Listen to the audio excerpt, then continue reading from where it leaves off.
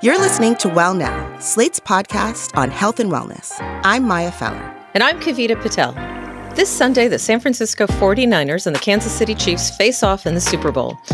And while some are wondering if Taylor Swift will be supporting her partner, Travis Kelce, at the game, at Well Now, we're thinking about what happens to players after the game ends. For years, the NFL has been grappling with the consequences of repetitive concussions. They can lead to short and long-term troubles. Fans are aware of some of the problems. It's not uncommon for games to stop because a player needs medical attention on the field. Here are just a few of those plays from the past couple of seasons. First down inside the 5. Broncos players reacting, and Wilson went down hard. As again, Pacheco, this time he gets kicked in the head. No. The helmet comes off for the second time in this quarter. Oh, man. And meanwhile, of all things. Oh, boy. Well, we've seen stumbling, and you know what I'm talking about. Hines needs some help to just remain upright. To a rolling left with the grain, and down he goes. Josh Tupu. And The last clip was a second concussion suffered by Miami Dolphins quarterback Tua Tagovailoa in 2022. And it's hard to watch. You see Tagovailoa lying on the ground, unmoving with his fingers spread out over his face. Experts call this the fencing position, and it's a key symptom of a concussion. He would go on to get a third one by the end of the year. Tagovailoa's injuries reignited a national conversation about the dangers players face during the game. Many criticized leaders on the team and the NFL at large for letting Tagovailoa back on the field after getting his first concussion, saying he shouldn't have been on the field in the first place. The Dolphins cleared him after that first game injury, saying at the time he hurt his back. But after concussion number 2, less than a week later, folks like ESPN's Stephen A. Smith disagreed. Somebody need to be fired. Now, I don't know who, but somebody got to go. At the very least, a suspension. It even pushed the NFL to change its concussion protocol to hopefully make it more likely for a concussion to be diagnosed on the field. Here's NFL Commissioner Roger Goodell talking about it on ESPN last September. We reevaluated some of our procedures with the Players Association. We changed and modified some of those with our chief medical officer and their chief medical officer. And our doctors are looking at that, and we made a policy change. They're evaluating more players now. I think they're also, and I think this is a good thing long term, I think more conservative in their approach. And so you're going to get more evaluations. As such, you'll likely get more concussions. So I think you have to look behind the numbers, ultimately. What we're trying to do is take head contact out entirely. But are these changes really enough to keep players safe? According to the NFL's most recent concussion numbers for 2023, they actually rose slightly from the year before, from 213 recorded concussions to 219. And what does this all mean for most football players who never make it to the pros, but still put their bodies at risk on and off the field? Coming up, we talk with someone who's an expert on concussions. He's worked with high school and college athletes, including football players, to help prevent them from suffering traumatic brain injuries down the road. Stay with us.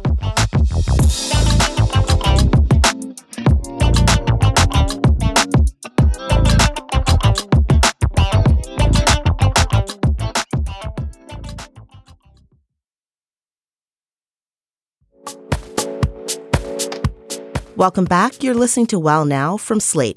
I'm Maya Feller. And I'm Kavita Patel. We started off this episode by talking about the long-term health risks for professional football players who can suffer repeated concussions and head trauma on the job. But the National Football League isn't the only place where these problems begin. To get to the pros, many of these athletes start playing and getting hurt young, really young. Last year, the CTE Center at Boston University published a study where they looked at the brains of 152 contact sport athletes. Unfortunately, all of them had died before the age of 30. Of those brains tested, a vast majority of those diagnosed with chronic traumatic encephalopathy, or CTE, were those of football players. Our next guest has worked with student athletes for decades. He spent his career treating traumatic brain injuries like concussions, helping to mitigate the risks of long-term trauma for young athletes. John Doherty is currently the Vice President of Therapy Services, Sports Medicine, and Occupational Health for the Community Healthcare System in Indiana. John, thanks for joining us on Well Now. Thanks for having me. It's great to be here. So, John, tell us a little bit more what's involved in your work as a sports therapist. What do you actually do for the athletes? Well, I've been an athletic trainer since 1984 and a physical therapist as well. And when I was in the athletic training realm, so much of it I thought was preventing injuries rather than treating them. But also, once you're on the field, recognizing them, because so many players, once they get a relatively minor injury or what they see as a minor injury, then they try to hide it because they want to keep playing. And then whether I was in the physical therapy realm or athletic training, getting those athletes who are injured back to play safely. John, I've worked with therapists over the years, and I always kind of love being a little bit of a fly on the wall, watching what you do. Maybe tell us specifically, what do you do with the young football player, for example, maybe before they're even a pro athlete or early in their career, to kind of help prevent them from suffering from CTE or understanding the impact of concussions? Well, what we try to do, number one, is to get the head out of the game as much as possible. Some football players like to use their heads as weapons because part of the issue is they wear those helmets, and then once you're in that helmet, you feel indestructible, even though you're not. And there's a cohort of athletes that will use their head as weapons, and there's another cohort that won't. And we know from some research done at Purdue University that the athletes that don't use their heads as weapons have far fewer problems in season with memory issues that they really wouldn't be aware of until they're tested. But the kids who don't use their heads as weapons don't run into memory issues like the kids who do use their heads as weapons, even if they don't get a concussion. So we want them to play the game by the rules. There's a culture to football, and you want a culture where following the rules is encouraged rather than celebrating a big hit where perhaps the hit wasn't entirely by the rules. And John, can you tell us, I imagine you've been, whether it's on the field or in the locker room or even in the exam setting, can you just tell us kind of what happens in the aftermath? Typically, I know that with concussion and head injury, every single situation is unique, but do you mind just kind of telling us very simply what happens when someone experiences a concussion, and kind of what does that person look like when they present to you? And what are some of those consequences? We've talked about CTE in technical terms. What does this really mean? Well, with a concussion, it's interesting you use the word look, because that's what my wife refers to it as, the look. When somebody has a concussion, they have that glazed over blank stare in their eyes. And then shortly thereafter, a lot of them are starting to wince or close their eyes because the light is starting to bother them, or because they have a headache. 90% of athletes, anybody that gets a concussion has a headache. There's 10% that don't. The other thing to look for is loss of balance or dizziness. So many of the athletes that I've discovered had concussion, it was because suddenly they couldn't walk straight. So those are the things we look for. We hope that the athlete will tell us about their symptoms, but so often, the vast majority of the time still, I would say athletes try to hide or minimize these symptoms. John, you noted that about 90% of the athletes that you work with do actually have concussions sooner or later. So when you're kind of, working with a team like you did at Notre Dame as the athletic trainer, how many of those players would you actually say, or how often do these young football players in general suffer from concussions? My guess is that if you're a football player, you probably get at least one concussion a season. And if you use your head as a weapon, you probably get more. So many of the things we see on TV and the plays that are penalized is when a player gets hit in the head.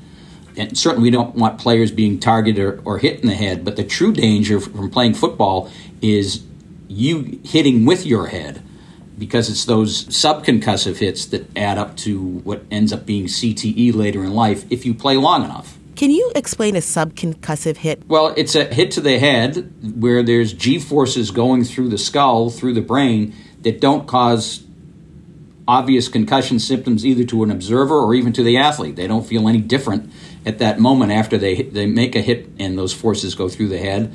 You get up to forces above 60, 80 Gs, quite often that causes concussion. But it's interesting that we see studies where athletes are subjected to an 80 G hit to the head and they still don't get a concussion. And then other times where somebody gets a 30G hit and they do get a concussion, but if you look back, they were probably primed for that concussion by a previous stronger hip that didn't initially cause symptoms. Over the course of a season, there's hundreds and hundreds of those subconcussive hits that occur on a football field, or on a hockey arena, or on a wrestling mat, or on a soccer field with athletes heading the ball. Well, that's what I wanted to ask you about. We're having a very important conversation about CTE, and we talked about some studies with athletes primarily from football, but this is not limited to football, and it is very applicable globally to so many sports.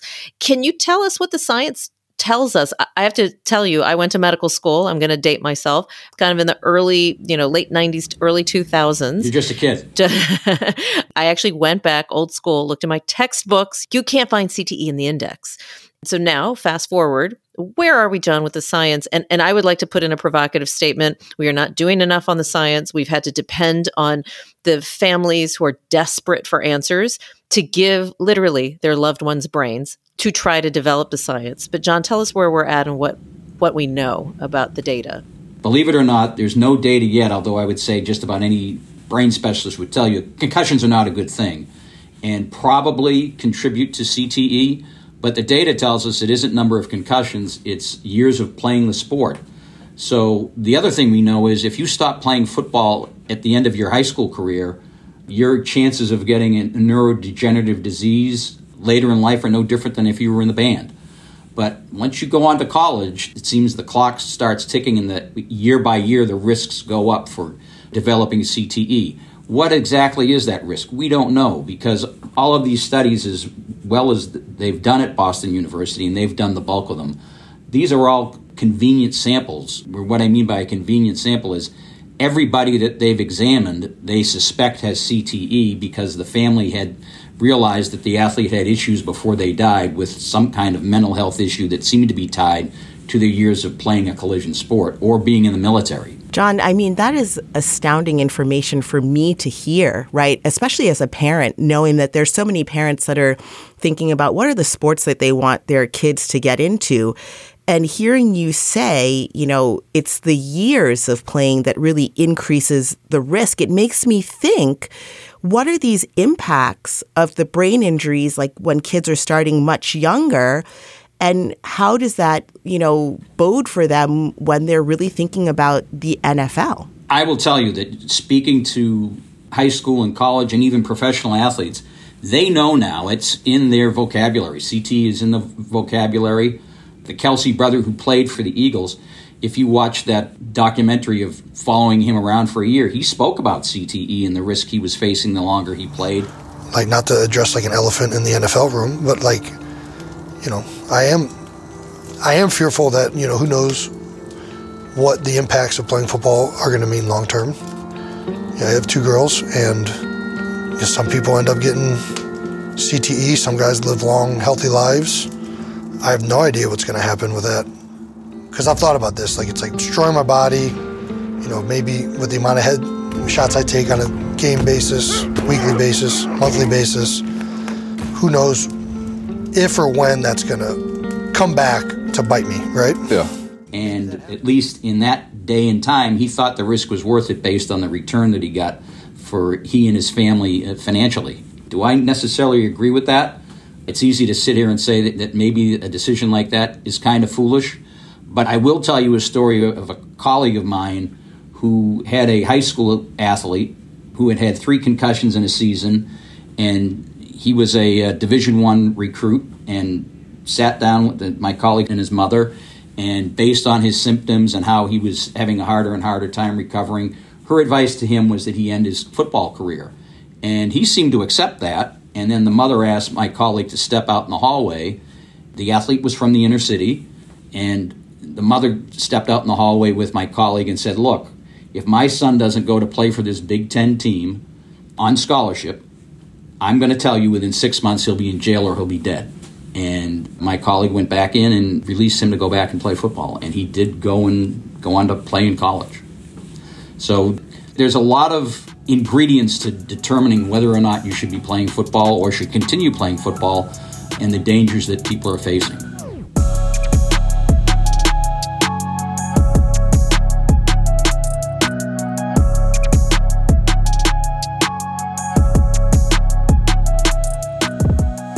We're going to take a break, but when we come back, we'll talk more about football head trauma and what's being done to catch the problems early.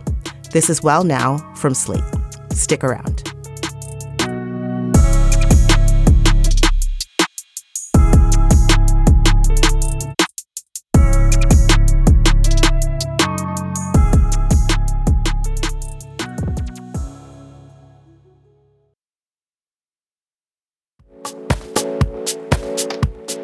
And we're back. You're listening to Well Now, Slate's podcast on wellness. I'm Kavita Patel. And I'm Maya Feller.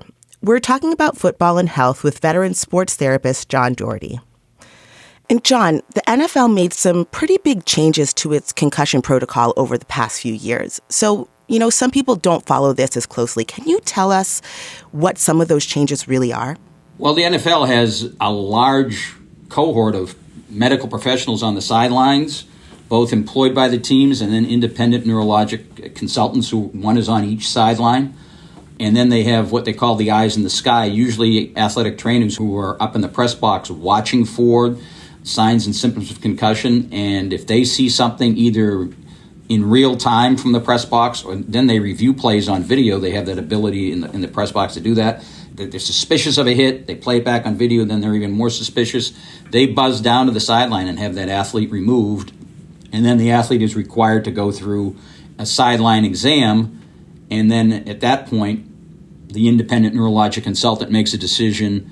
But the ultimate decision still lays with the team doctor. So it sounds like there are quite a few stop measures in place. And, in your view, would you say that these changes are enough to keep the players safe from concussions and CTE in the future? Well, they should be enough, but unfortunately it seems like particularly in big games, quarterbacks don't get concussions. You see quarterbacks show the signs of concussion again and again, but in big games they seem to be put right back in, and the sideline exam in the blue tent seems to be pretty quick in my opinion. It takes time to do a thorough sideline concussion examination, and if you have any really suspicion at all, you should probably take the athlete into the locker room or the training room underneath the stands where it's quieter, and then you can make a better determination. And then part of that determination is reviewing the video. It happens over and over again.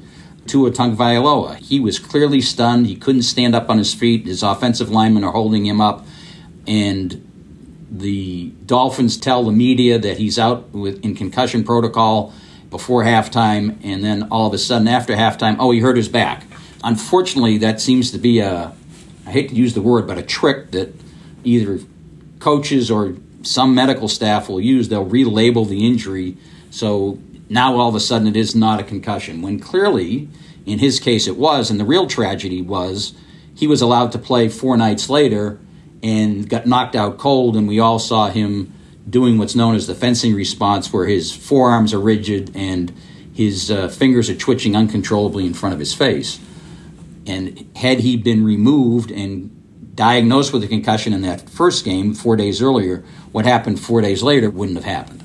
Well, you only see things when you want to look for them, right? I mean, that's something in medicine. If you're trying to avoid the diagnosis, you can avoid the diagnosis. And so, absolutely. And again, we're not casting aspersions on any one individual. I think this is pretty systemic, to be candid. And I'll say this, like football players, correct me if I'm wrong, but football players, especially the professional ones, there's a union.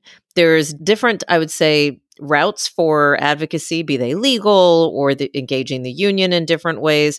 When you start to get outside of the professional boundaries for any sport, let's say college, high school, theater, community programs and teams, travel teams, to get to kind of the high school and college level, all those protections, what exist, the few that exist, kind of fall away, John. So yeah, the lower the level, the less the protections.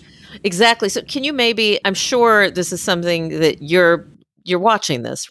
Tell me what's happening as you're seeing at the younger levels and exactly, what dynamics occur. I know for a fact that I've had fellow parents where I've said, I think your son had a concussion. I think I witnessed a concussion on the field. The parents feel pressure to not say anything because maybe my son will be the exception and won't have a problem because they want so desperately for their son to have that future. And, and they're 12, they're 11. Tell us what you're seeing. parents do try to hide it. For better or for worse, parents are, I think at times, are overinvested in their athletic careers. Seriously, I've had athletes with season-ending injuries, and the parents' first question to me is, well, what am I going to do now? Meaning, what am I doing on Friday night? I don't have my child's game to go to. I've had a fairly unhappy response to those parents when they say that. Athletes at those lower levels also, they want to play. It doesn't matter what level it is, whether they're pee-wee football or junior high or high school, college pros. They know if they're hurt and they're not playing, somebody may replace them and take playing time away from them even when they're healthy again. So the pressure's coming from all directions. There's pressure coming from the coach. You hear coaches all the time, they're more understanding of concussion, but they'll say to an athletic trainer, we got to get him back or her back as fast as we can. Well, no, we're going to get him or her back when they're well, especially with a concussion. A concussion is not a sprained ankle. A concussion affects academic performance. Getting a second concussion before you recovered from the first can have dire consequences. And certainly, even though we know concussions don't necessarily by themselves cause CTE, as the concussions add up, there are other mental health issues that people with multiple concussions seem to face at a greater rate than people who have not had a concussion. So, John, you mentioned that there's a lot of pressure, right, to get players back on the field regardless of their age. Given your experience, what are your recommendations to people who, they want their players to play, but how do you encourage them to kind of take the alternative path?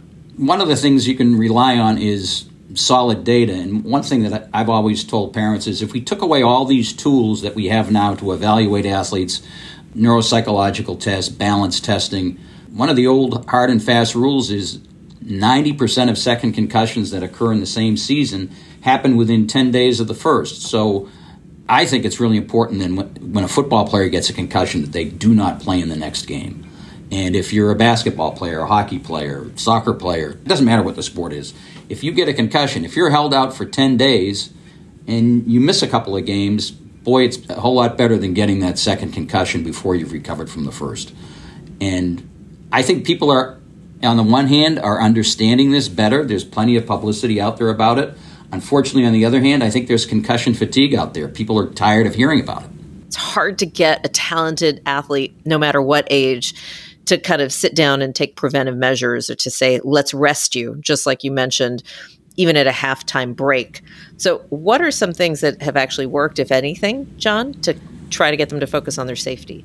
I think what works is to give them examples of athletes who they know, particularly teammates, and sell them on the idea of missing one game is a whole lot better than missing the rest of the season if you get a second or third concussion. Yeah, peers, I will say this, like all things in life, John, the peer effect is way stronger. Nothing motivates people more like peer action. So it's so true. And one thing that seemed to help me, especially later in my career, I know I had the trust of the athletes, and fortunately, most of my athletes at the high school, they would turn in their teammates when they suspected a teammate had a concussion because we had educated them enough that, number one, we understand the athlete wants to play. Number two, the other thing you have to understand with somebody with a concussion is now their judgment is impaired. So we hear all the time, well, it's the athlete's responsibility to turn themselves in. Well, perhaps it is, but their judgment's impaired. So what are we expecting from somebody with impaired judgment? So, John, I'm hearing, and I'm sure our listeners are feeling similar, like, wow, this is pretty dire, right? And we're talking about a sport that really we all know and we love. We're hearing kind of the side of people, not doing the quote unquote right thing all the time, not laying blame, but, there's space for improvement. Is there anyone or any institution in your mind that is really mitigating long-term brain trauma in the right way? The NFL is trying. Is everything they're doing working? And no, it's not, but they are trying. I believe the NCAA is trying, but is everything they're doing working? No, it isn't. I think what would help us even more is if the Football Coaches Association, the Soccer Coaches Association, whatever state and national associations coaches have embraced this idea that we need to protect our children's heads, and it's better not to hit them. I know that the Concussion Legacy Foundation, I will tell you, I think they've kind of oversold the CTE thing. They make high school parents fearful when there really is no data to show that if you stop playing at the end of your high school career, you're really not at any greater risk of getting CTE than anybody else. But they're also the only people out there that are consistently calling out the professional leagues and collegiate teams that are in the public eye for letting players back in when clearly they have signs of concussion. Building on that, when you think about the fact that football is here to stay, it is incredible how much joy it brings. And whether it's a Super Bowl game or the intersection of football and Taylor Swift, it's a pastime that is not going away. One of the most popular sports in the nation. They had the highest ratings ever for playoff game, I think, for conference finals this past weekend. We're going to call it the Travis Kelce, Taylor Swift mashup. Absolutely. There's something to that. No question. There's something to it. It's bringing America's greatest pastimes all in one sitting, right? You can do all of it. Yeah. So, I mean, I'm smiling thinking about just there's a beauty to it, and there's an amazing kind of value to it. It's so hard, though. We're sitting here talking about something so serious and so desperate. On one hand, concussions and the kind of long-term effects, all sports, not just football, and then the beauty and amazing kind of athleticism and talent. How do you deal with that paradox? You must struggle with this all the time. This is kind of your job, that you're dealing with both the prevention, also rehab and the maintenance, and then wanting to just go out there and enjoy the sport. How do you let that paradox kind of play into your notions of wellness? Personally, there are times where you do question whether or not you should be involved with something that has significant dangers. But on the other hand, if I'm not out there helping those athletes or the current generation of athletic trainers and team physicians, if they're not out there, who's out there to protect them? So there's an excellent study of football players from my alma mater at Notre Dame from my time. And do they have medical issues? Yes, they do. But on the whole, they are happier, healthier people than members of the general public the same age. So we know, on balance, these sports are healthier for our athletes, but we still need to do what needs to be done. And athletic trainers like me and team physicians, we're the best people to advise sports administrators and coaches on how to make the game safer. John, I hear that 100%. You know, as a dietitian, I absolutely think about kind of the health of the nation, especially for our youngest citizens, right? Like, what does that look like and what do we want from them? As a mom myself and also working with families, you know, a lot of families say, well, what should my kids do and what sports are safe? They really do ask us because there are these recommendations. We want kids moving for, you know, an hour every single day at minimum. So a parent comes to you and you've got all this fantastic research about, you know, the balance, right, of to play or not to play. When they're worried about these long-term health impacts, what do you say to the parent who's, you know, their child wants to play football? Well, I tell them that I let my sons play football in high school. I did. And quite often I have parents tell me, I'm not going to let my son play football. And I'll ask, what are you going to let them? What are they going to play instead? And the answer almost always is soccer. And in terms of brain health, soccer is every bit as dangerous because of the heading. If you took heading out of soccer, it would be a different game. And that's sacrilege to any soccer traditionalist. But as long as there's heading in soccer, it's every bit as dangerous as football to the head. It just is. We know from the studies that are done on European soccer players that they are having the same issues, if not worse, than American football players. Listen, the data's out there for people to really kind of dig into. And these are sports that we all love and we appreciate. And we're super grateful to the players for entertaining us, right? Yeah, even a sport that seems as safe as baseball. Well, if you're so concerned about head injuries, you probably should eliminate the catcher's position. But it's the way the game's played, it's not possible. John Doherty is a licensed athletic trainer and physical therapist based in Indiana. John, thanks for joining us on Well Now. Thanks for having me. It was my pleasure.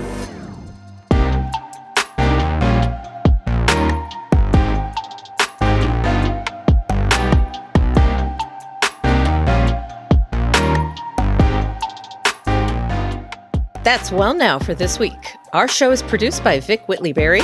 Ben Richmond is Slate's Senior Director of Podcast Operations, and Alicia Montgomery is Slate's Vice President of Audio. You can follow our show wherever you listen to podcasts so you don't miss an episode. And don't forget to rate and review us on Apple or Spotify. It helps more listeners find the show. If you have something you'd like us to cover, email the show at wellnow@slate.com. Join us again next Wednesday as we tackle another story from the wellness industry. I'm Maya Feller. And I'm Kavita Patel. Thanks for listening.